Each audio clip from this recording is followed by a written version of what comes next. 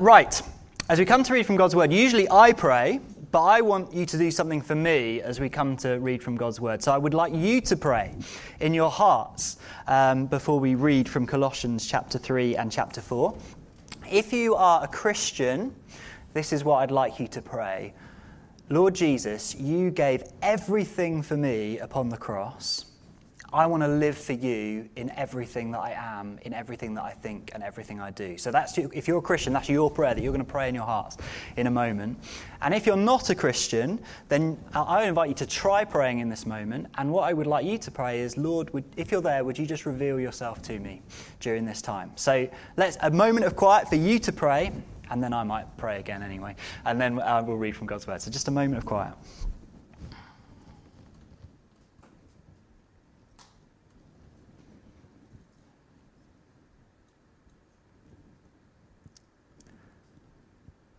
Lord, speak, we pray, through the power of your Holy Spirit during this time.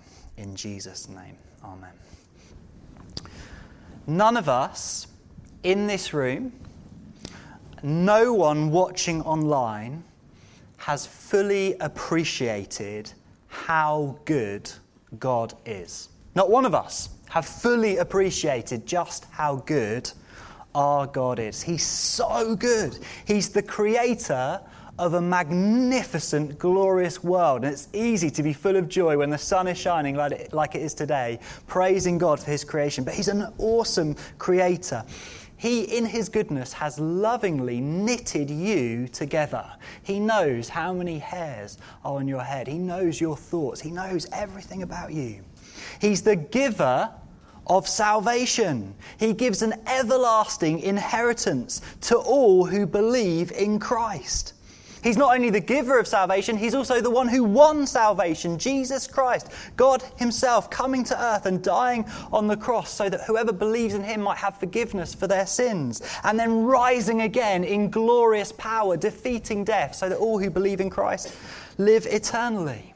God is so good. He's the giver of the gift of the Holy Spirit, God with us, dwelling in us right now. And in that short list, I've only just touched the surface of the goodness of God, barely scraped the surface of just how good God is. And this morning, I'm really hoping that God will enlarge your understanding and appreciation of his goodness. Maybe for the first time, you would truly believe that God is good this morning. Now, do you know that God's goodness extends not just to giving us salvation, but also teaching us how to live life? Do you know God wants us to be joyful? He wants us to have life to the full. And so God, in his goodness, doesn't just say, hey, here's salvation, now get on and do it.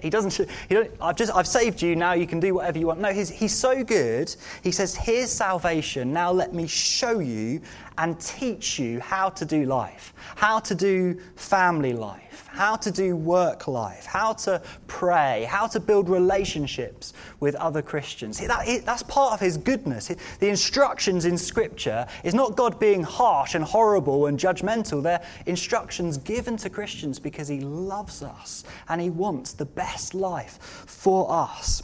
He wants us to live life to the full. That doesn't mean life will always be easy, but it does mean that God loves us and he's so good that he wants to teach us how to live in all these different spheres of life that we operate in.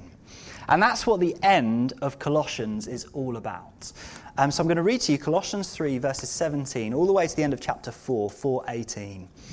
And this is God teaching his people how they are to live in different spheres of their life in order to live for the glory of God. So Colossians 3:17 to 4:18. And thanks, guys, it's on the screen behind me. Whatever you do, in word or deed, do everything in the name of the Lord Jesus, giving thanks to God the Father through him. Wives, submit to your husbands, as is fitting in the Lord. Husbands, love your wives, and do not be harsh with them. Children, obey your parents in everything, for this pleases the Lord.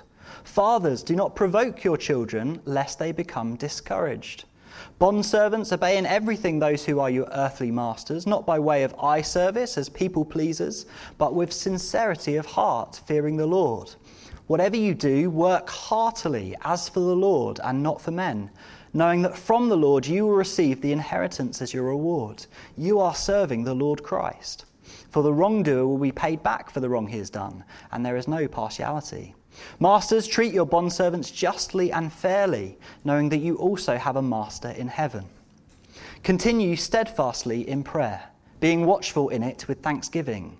At the same time, pray also for us, that God may open to us a door for the word, to declare the mystery of Christ, on account of which I am in prison, that I may make it clear which is how I ought to speak.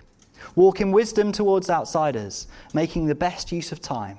Let your speech always be gracious, seasoned with salt, so that you may know how you ought to answer each person.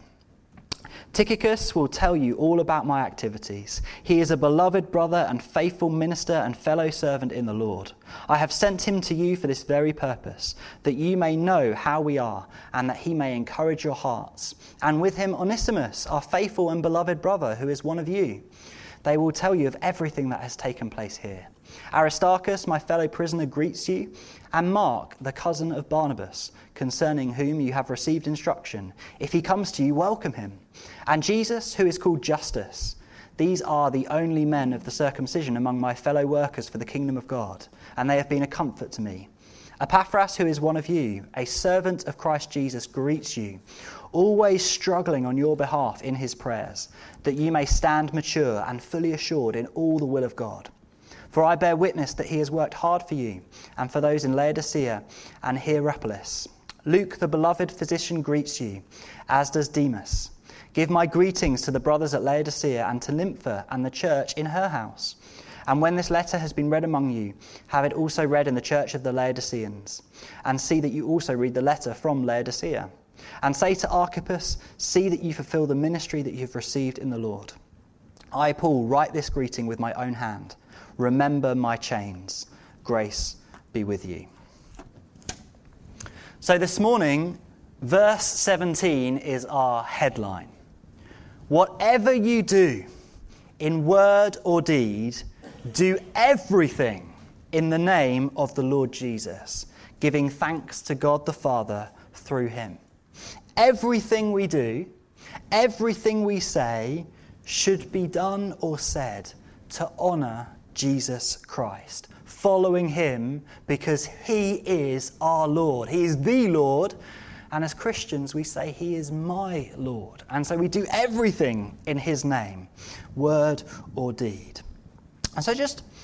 And actually, not only do we do everything in the name of the Lord Jesus, but we also do everything in thanksgiving to God the Father, according to verse 17. So everything done in the name of the Lord Jesus, and everything done in thanksgiving to God the Father, who has been generous to us, who has shown his goodness to us. And so as I begin, before I get into specifics, I want to ask you to examine yourself. Think about your life. Is everything you do and say for the Lord Jesus? In every part of your life, are you living for Jesus? In your family, in your work, in your fun, in your relaxing time, in your prayer life, are you living for Jesus Christ? And in all those things, are you filled with thanksgiving because of the goodness of God the Father in your life? And just for a moment, maybe think of one of those areas of your life. When was the last time you were filled with thanksgiving because of your family? Or when was the last time you thanked God the Father because of the work that you do, your workplace? Or when was the last time you were praying and you're going, just thank you, Lord, for that I get to pray to you as Father. Are you filled with thanksgiving in every area of your life? Are you living for Jesus in every area of your life? Because that's how Paul ends this letter to the Colossian church. He says, do everything in the name of the Lord Jesus, and do everything filled with thanksgiving to God the Father. Now let me talk about different areas about how you do that. So he talks about family life. He talks about the workplace. He talks about prayer, and he talks about honouring other Christians. That's what he does at the end of the letters. He just talks about all these other Christians who he's been working alongside, who have blessed him, and he's saying to the Colossian church, if you see them, welcome them, because they have been a great encouragement to me. And so we're going to think about those 4 areas of life: our family life, our work life, our prayer life, and our honouring other Christian life. That doesn't quite fit in the 4, but anyway. Let's think firstly about families. How do we live for the Lord Jesus? How do we live in the name of Jesus in our families? And in verse 18, Paul starts by speaking to wives. Just a quick note, husbands, Paul isn't speaking to you in verse 18. He says wives. He's talking to the wives. So he's not talking to you if you're a husband in verse 18. And I'll give you a piece of advice as a husband. If you ever decide to quote verse 18 to your wife, you're probably not onto a winner there. I don't think you will be very successful. So actually, as a husband, in a sense, you just to jump on to verse 19. You're to leave verse 18, because this is Paul talking to wives. When he says, wives, it is fitting in the Lord, it is right in the eyes of God for you to submit to your husbands. It is right in the sight of God for you to find joy in serving him, in seeing his will as important and trying to fulfill his will.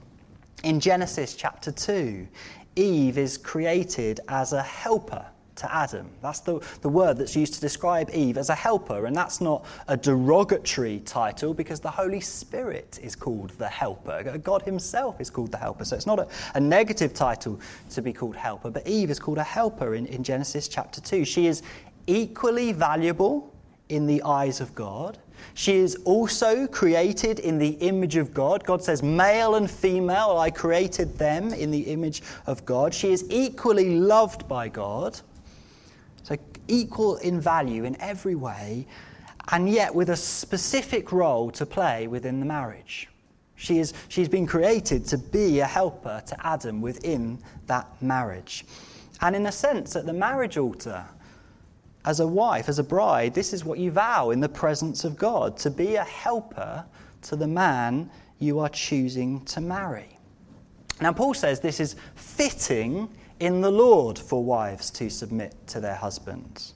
So this instruction in Scripture doesn't just mean that it's about your relationship with God and your overflow of submitting to the Lord Jesus influences the way you live, but it also provides very good and wise limits. It is fitting in the Lord for you to submit, which means if your husband asks you to do something that is not fitting in the Lord or is not in any way related to God, then you say, no, that's not fitting for me to do. It's not fitting for... You're asking me to sin. You're asking me to do something wrong. So it's not fitting in the Lord. And therefore, this verse no longer applies in that particular context.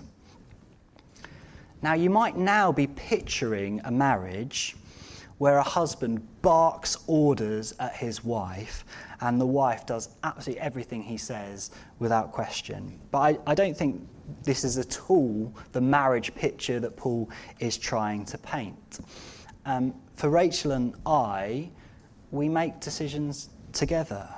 We actually rarely disagree on the path ahead when we've chatted things through. And we did have a brief conversation. I was trying to think of really specific examples in which I'd led and Rachel had submitted. And actually most things we just worked together on. So in general, we worked together on these things.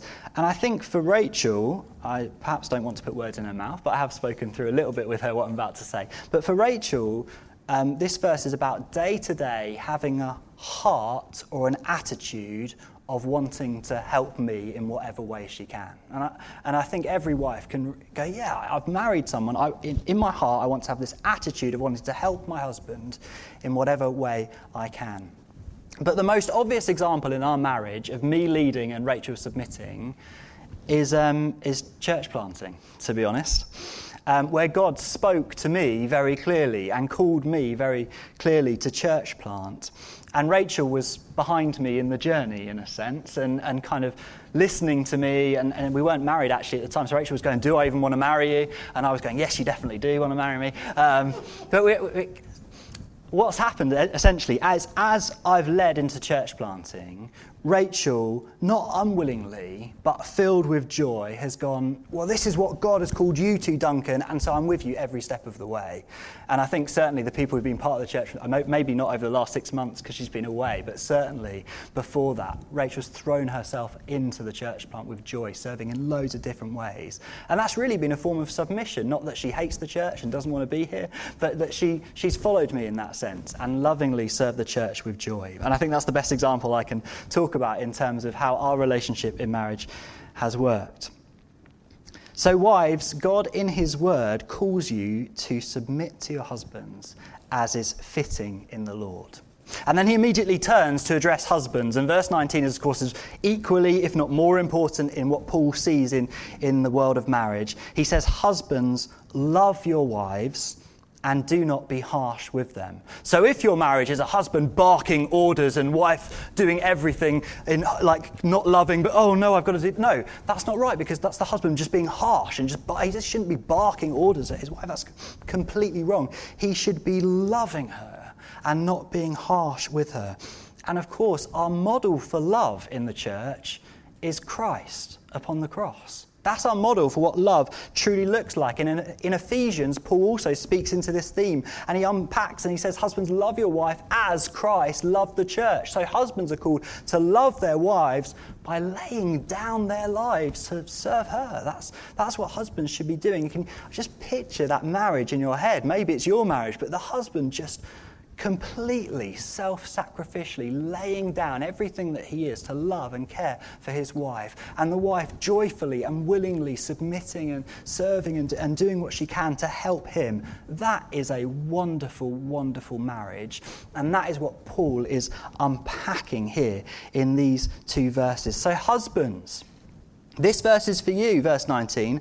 Love sacrificially. Love unconditionally. Christ did not die for us while we were being fantastic people. He died for us while we were still sinners. So husbands, you're to love your wives even when she's being a complete nightmare. Hopefully she's never a complete nightmare, but even in those moments, you are to love and show love over and over again. My wife is never a nightmare, just so you know that. She's wonderful. But even when she's at her worst, husbands, love your wives unconditionally in words and deeds and in your hearts. You know, so often in our sin, we can be selfish and demand harshly of those around us, including our wives. And if you're sat there as a husband thinking, actually, I've not loved unconditionally, I've been harsh, I've demanded, I've expected, well, now is a moment to confess and repent and know the forgiveness of Jesus Christ in your life. So as husbands excel in love, there are also instructions for children as well. In verse 20, obey your parents in everything, for this pleases the Lord. If you are a child, you can please the Lord by obeying the instructions of your parents. It's great that the youth are in the room as I preach this. I hope you're listening. Youth, obey your parents. This pleases God when you do that. I want you to think that next time you're given an instruction and you think, I really don't want to do that. Is this a moment to rebel and reject my parents' instruction?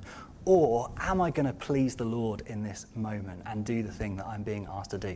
And let me tell you, in this church, I know that your parents absolutely love you, so they've probably got good reason to ask you to do the things that they're asking you to do. So children, obey your parents in everything. This pleases God.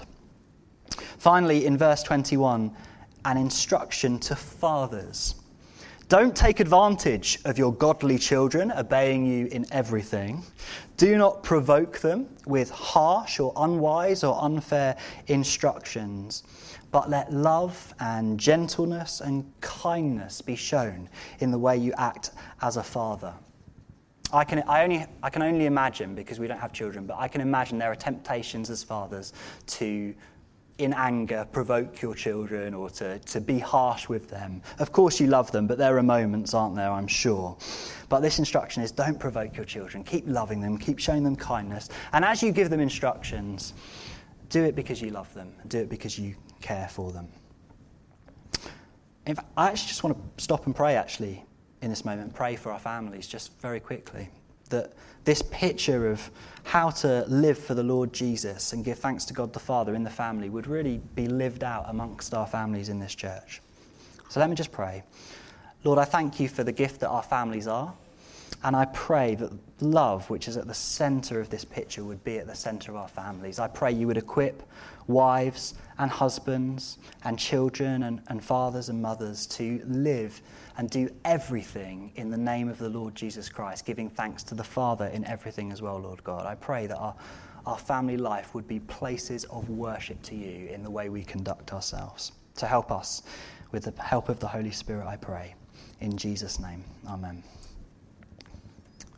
So, secondly, Paul begins to speak about workplaces. And so the next thing I can preach on is maybe what we do in the workplace be done in the name of the Lord Jesus, full of thanksgiving to the Father. Look at chapter 3, 22 to chapter 4, verse 1. Paul's speaking to bondservants and masters. And in other sermons, I've preached about slavery and the Bible's action to slavery. So I will send you a link if you really want to know what I've said about that in the past. But what I want to do is apply these verses to employers and employees, because I think we can appropriately apply these verses to our workplaces. So employees, respect the authority of your bosses. Obey their instructions. Not because they're going to see you and think you're a fantastic employee and give you a wage increase or give you a promotion, but do it as part of honouring God. Don't be a people pleaser, Paul writes, but fear God. It should come from a place of loving God. And so even when your boss's eyes aren't on you, which I imagine as more people do more work from home, that happens more often, and there's a greater temptation to just do whatever you want and not work hard, those are moments when you can please God by working heartily for your boss. Jeff has already challenged us this morning about integrity. And, we think God gives us something to do. We need to have the integrity to do it. Or we say we're going to do something. We need to have the integrity to do it because that honours God. And it's the same in the workplace. Christians should be the very best employees. People should love employing Christians because they know they can trust them, that they're always honest, and they will always work with integrity and always work heartily. I do love that phrase in verse 23, work heartily. Sometimes as Christians, maybe you think this sometimes as Christians, you can think that secular work doesn't matter or is unimportant. You've ever thought that about your job? That this doesn't matter?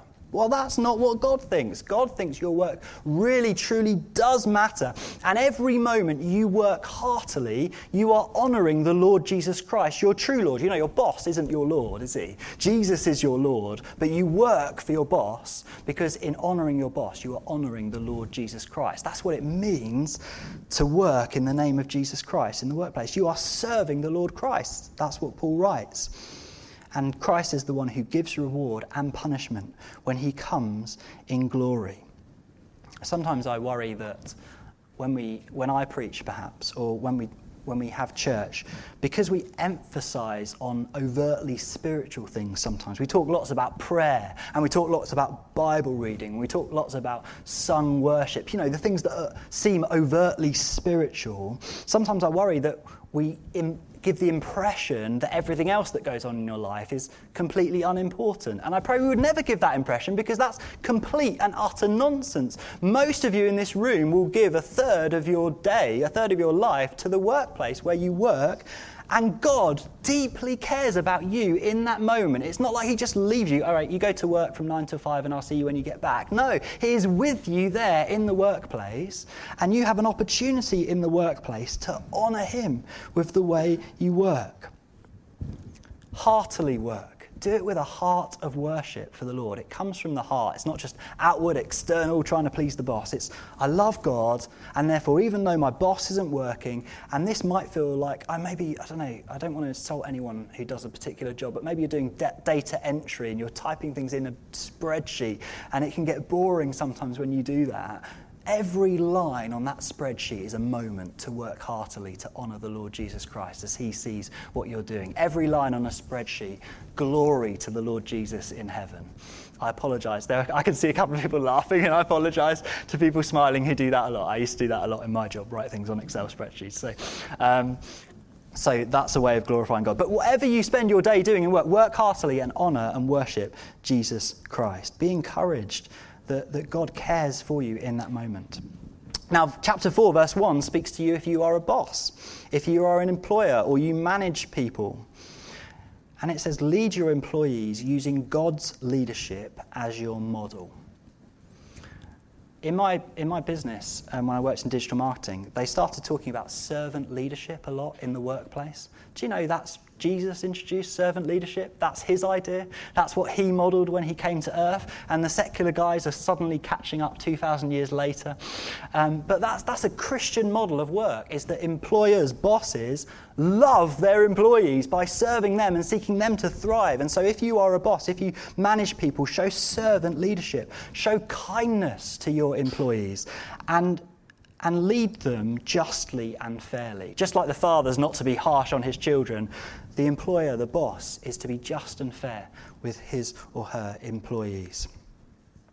So living for Jesus impacts family life, impacts work life, and maybe I've prayed for families, so let me pray for your work life as well, actually.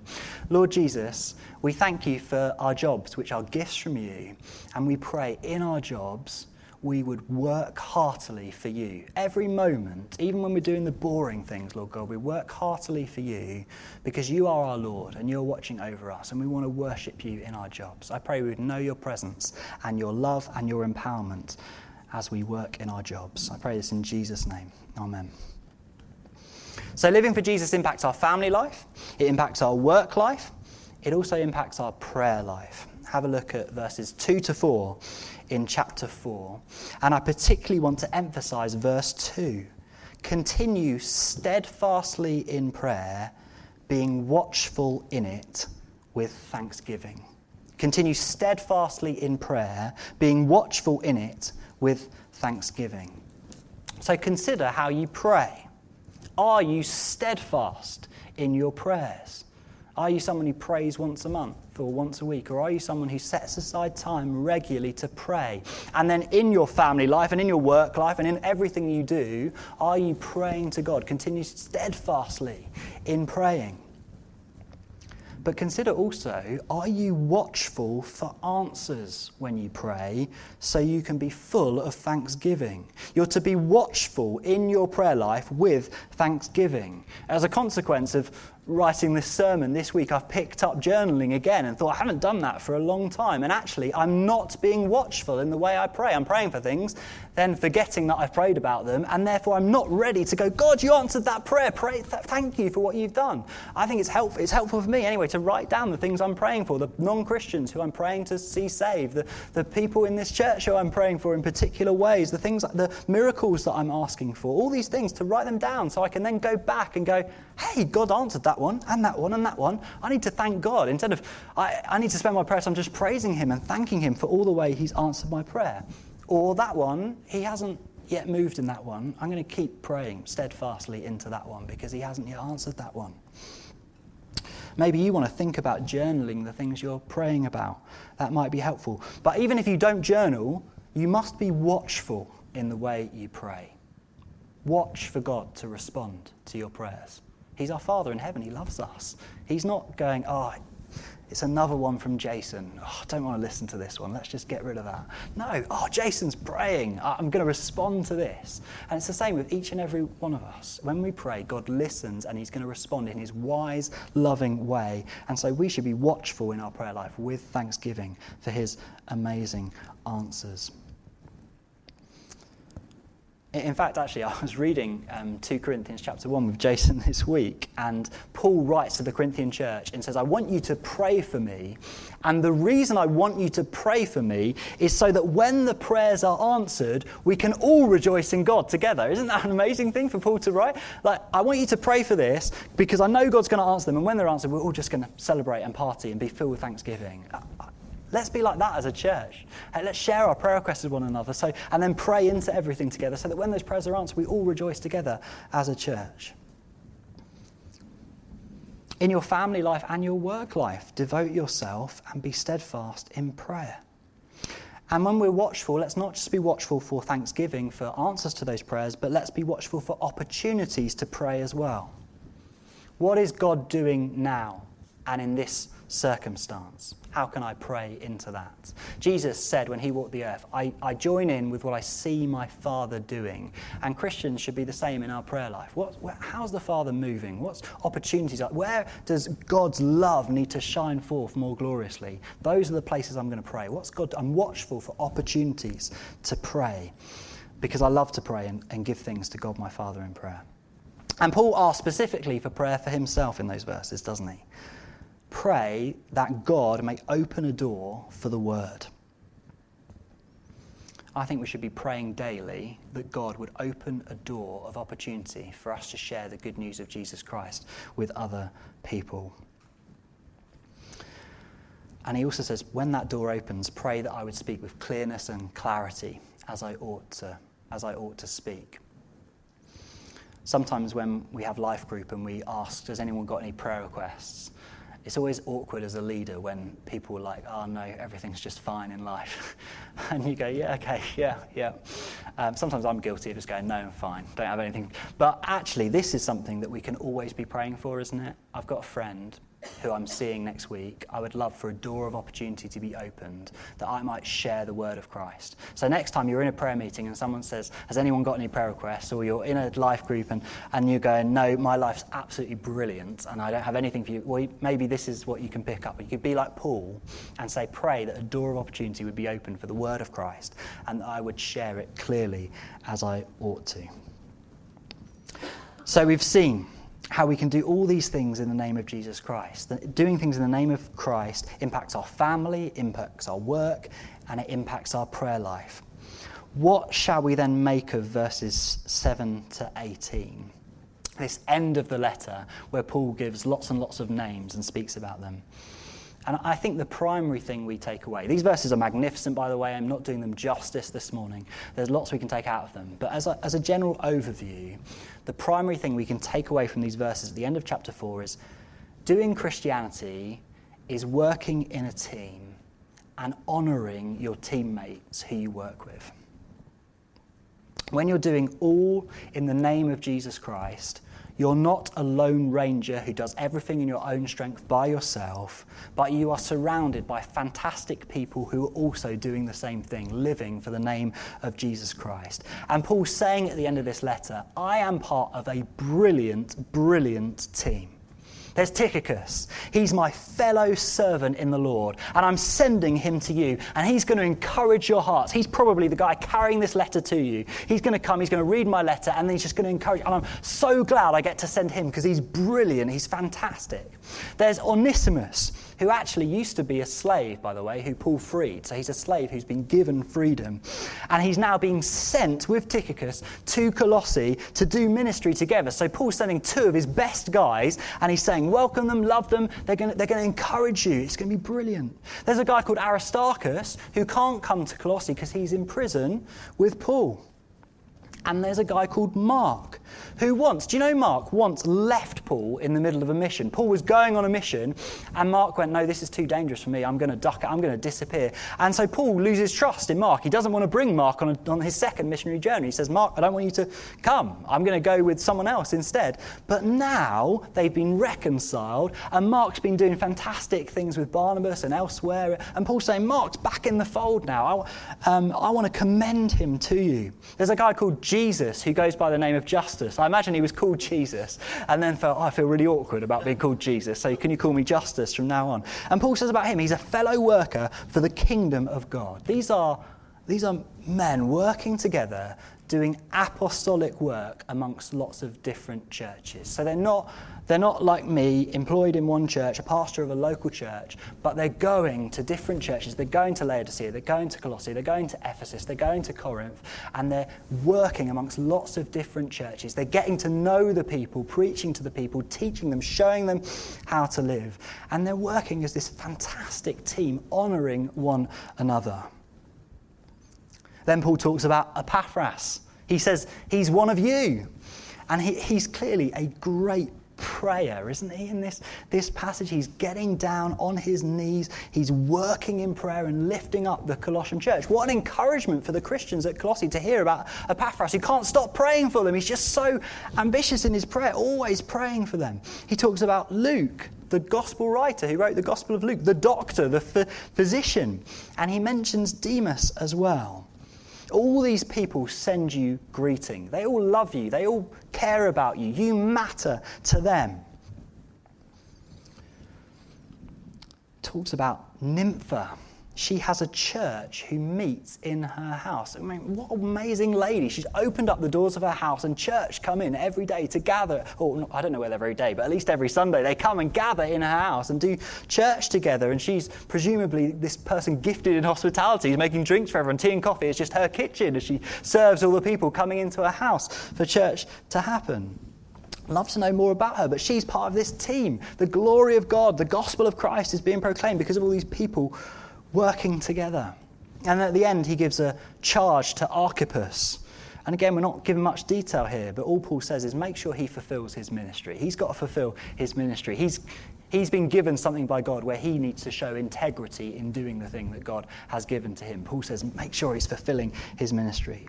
This is a team described at the end of this letter. Paul is honouring his fellow Christians, and we are a team. We're not individuals who go and do our work life by ourselves, who go and do our family life by ourselves, who only pray alone. No, we are a team working together, praying for one another. I want to know about your challenges at work and your challenges in your family life, and I want to pray for you. And there are other people in this room who want to know what's going on in your life so they can pray for you. You know, if Monday morning is difficult for you because you're filled with temptation to just completely ignore God and do nothing in the name of Jesus Christ, and you're not filled with thanksgiving to the Father, then share that with someone so that we can pray for you, that the Holy Spirit would just meet with you in that place and fill you with his presence in an amazing, amazing way. We want to honour one another as well. You know, are you like Paul saying, hey, this person's fantastic, this person sends you a greeting, I'm sending this person to you because they're going to encourage your hearts. We should be like that as well, encouraging each other, honouring each other, bigging one another up to each other, because God has given everyone in this room fantastic, fantastic gifts in the Holy Spirit, wonderful ways of honouring Christ. So let's honour each other as this team. I don't know whether you've ever seen a football team just start to lose and then lose it with one another. You know, sometimes teammates fight on the pitch because they get angry with each other. I used to be part of a team that was a bit like that when I played as a teenage boy. There used to be this guy who every time we went down just started shouting at everybody else on the team in anger. It was everybody else's fault, normally my fault. I'd made a mistake and he used to shout at me at what I'd done, and slowly the whole team would just disintegrate and fall apart because we were just losing confidence. We were discouraging each other and falling apart. Well, that's not what the church should be like, is it? We should be encouraging one another, building each other up, working as a team, and telling each other about the great things that we're doing because of Jesus Christ in our lives. It seems just like a list of names at the end of this letter in some ways, but actually it tells us so much about the relationships that should be growing and forming within the church. So, brothers and sisters, teammates, this is what I want to end with saying. Whatever we do, in word and deed, let's do it all in the name of Jesus Christ, filled with thanksgiving to the Father. In our family life, may we be full of God's presence with submission and love and obedience, all working together in the family unit to the praise and glory of Jesus. And let our families be places full of thanksgiving for God the Father's generosity to us. In our work life, let's work heartily for Jesus Christ, even when we're not being watched. In our prayer life, let's be prayerful and faithful, watchful and thankful. And in our church life, let's be part of the team, honouring each other, praying for each other, working together as we grow in doing all things in the name of the Lord Jesus and full of thanksgiving to God the Father. So I'm going to pray. And we've got a bit of time left, so I'm going to move some people around. Let me pray, and then I'll move some people around for us just to do some responding. Heavenly Father, we thank you for these instructions in the end of this letter to the Colossian church. And Lord, I pray you would help us live these things out. Jesus, you gave everything for us upon the cross. You gave your body. You shed your blood in order that we might be forgiven, in order that we might be saved. And so we want to say, use us, Lord. We want to do everything in the name of Jesus Christ, just as you've given everything for us in response, not by way of repayment. How could we ever repay you for what you have done for us? But just because we love you and we know you are a good God and a good Lord, we want to do everything in word and deed for you in the name of Jesus Christ. And Lord, we don't want to be grumpy, moany people. We want to be full of thanksgiving to God the Father, who has blessed us in all these different spheres of life. So Lord, I pray you would do that in us by the power of the Holy Spirit. I pray you'd bring conviction now in hearts where there are areas of life that need to change. I pray you bring encouragement, that you care about all these different areas as well, Lord God, and you would help us live for you in everything we do, word and deed. I pray this in Jesus' name. Amen.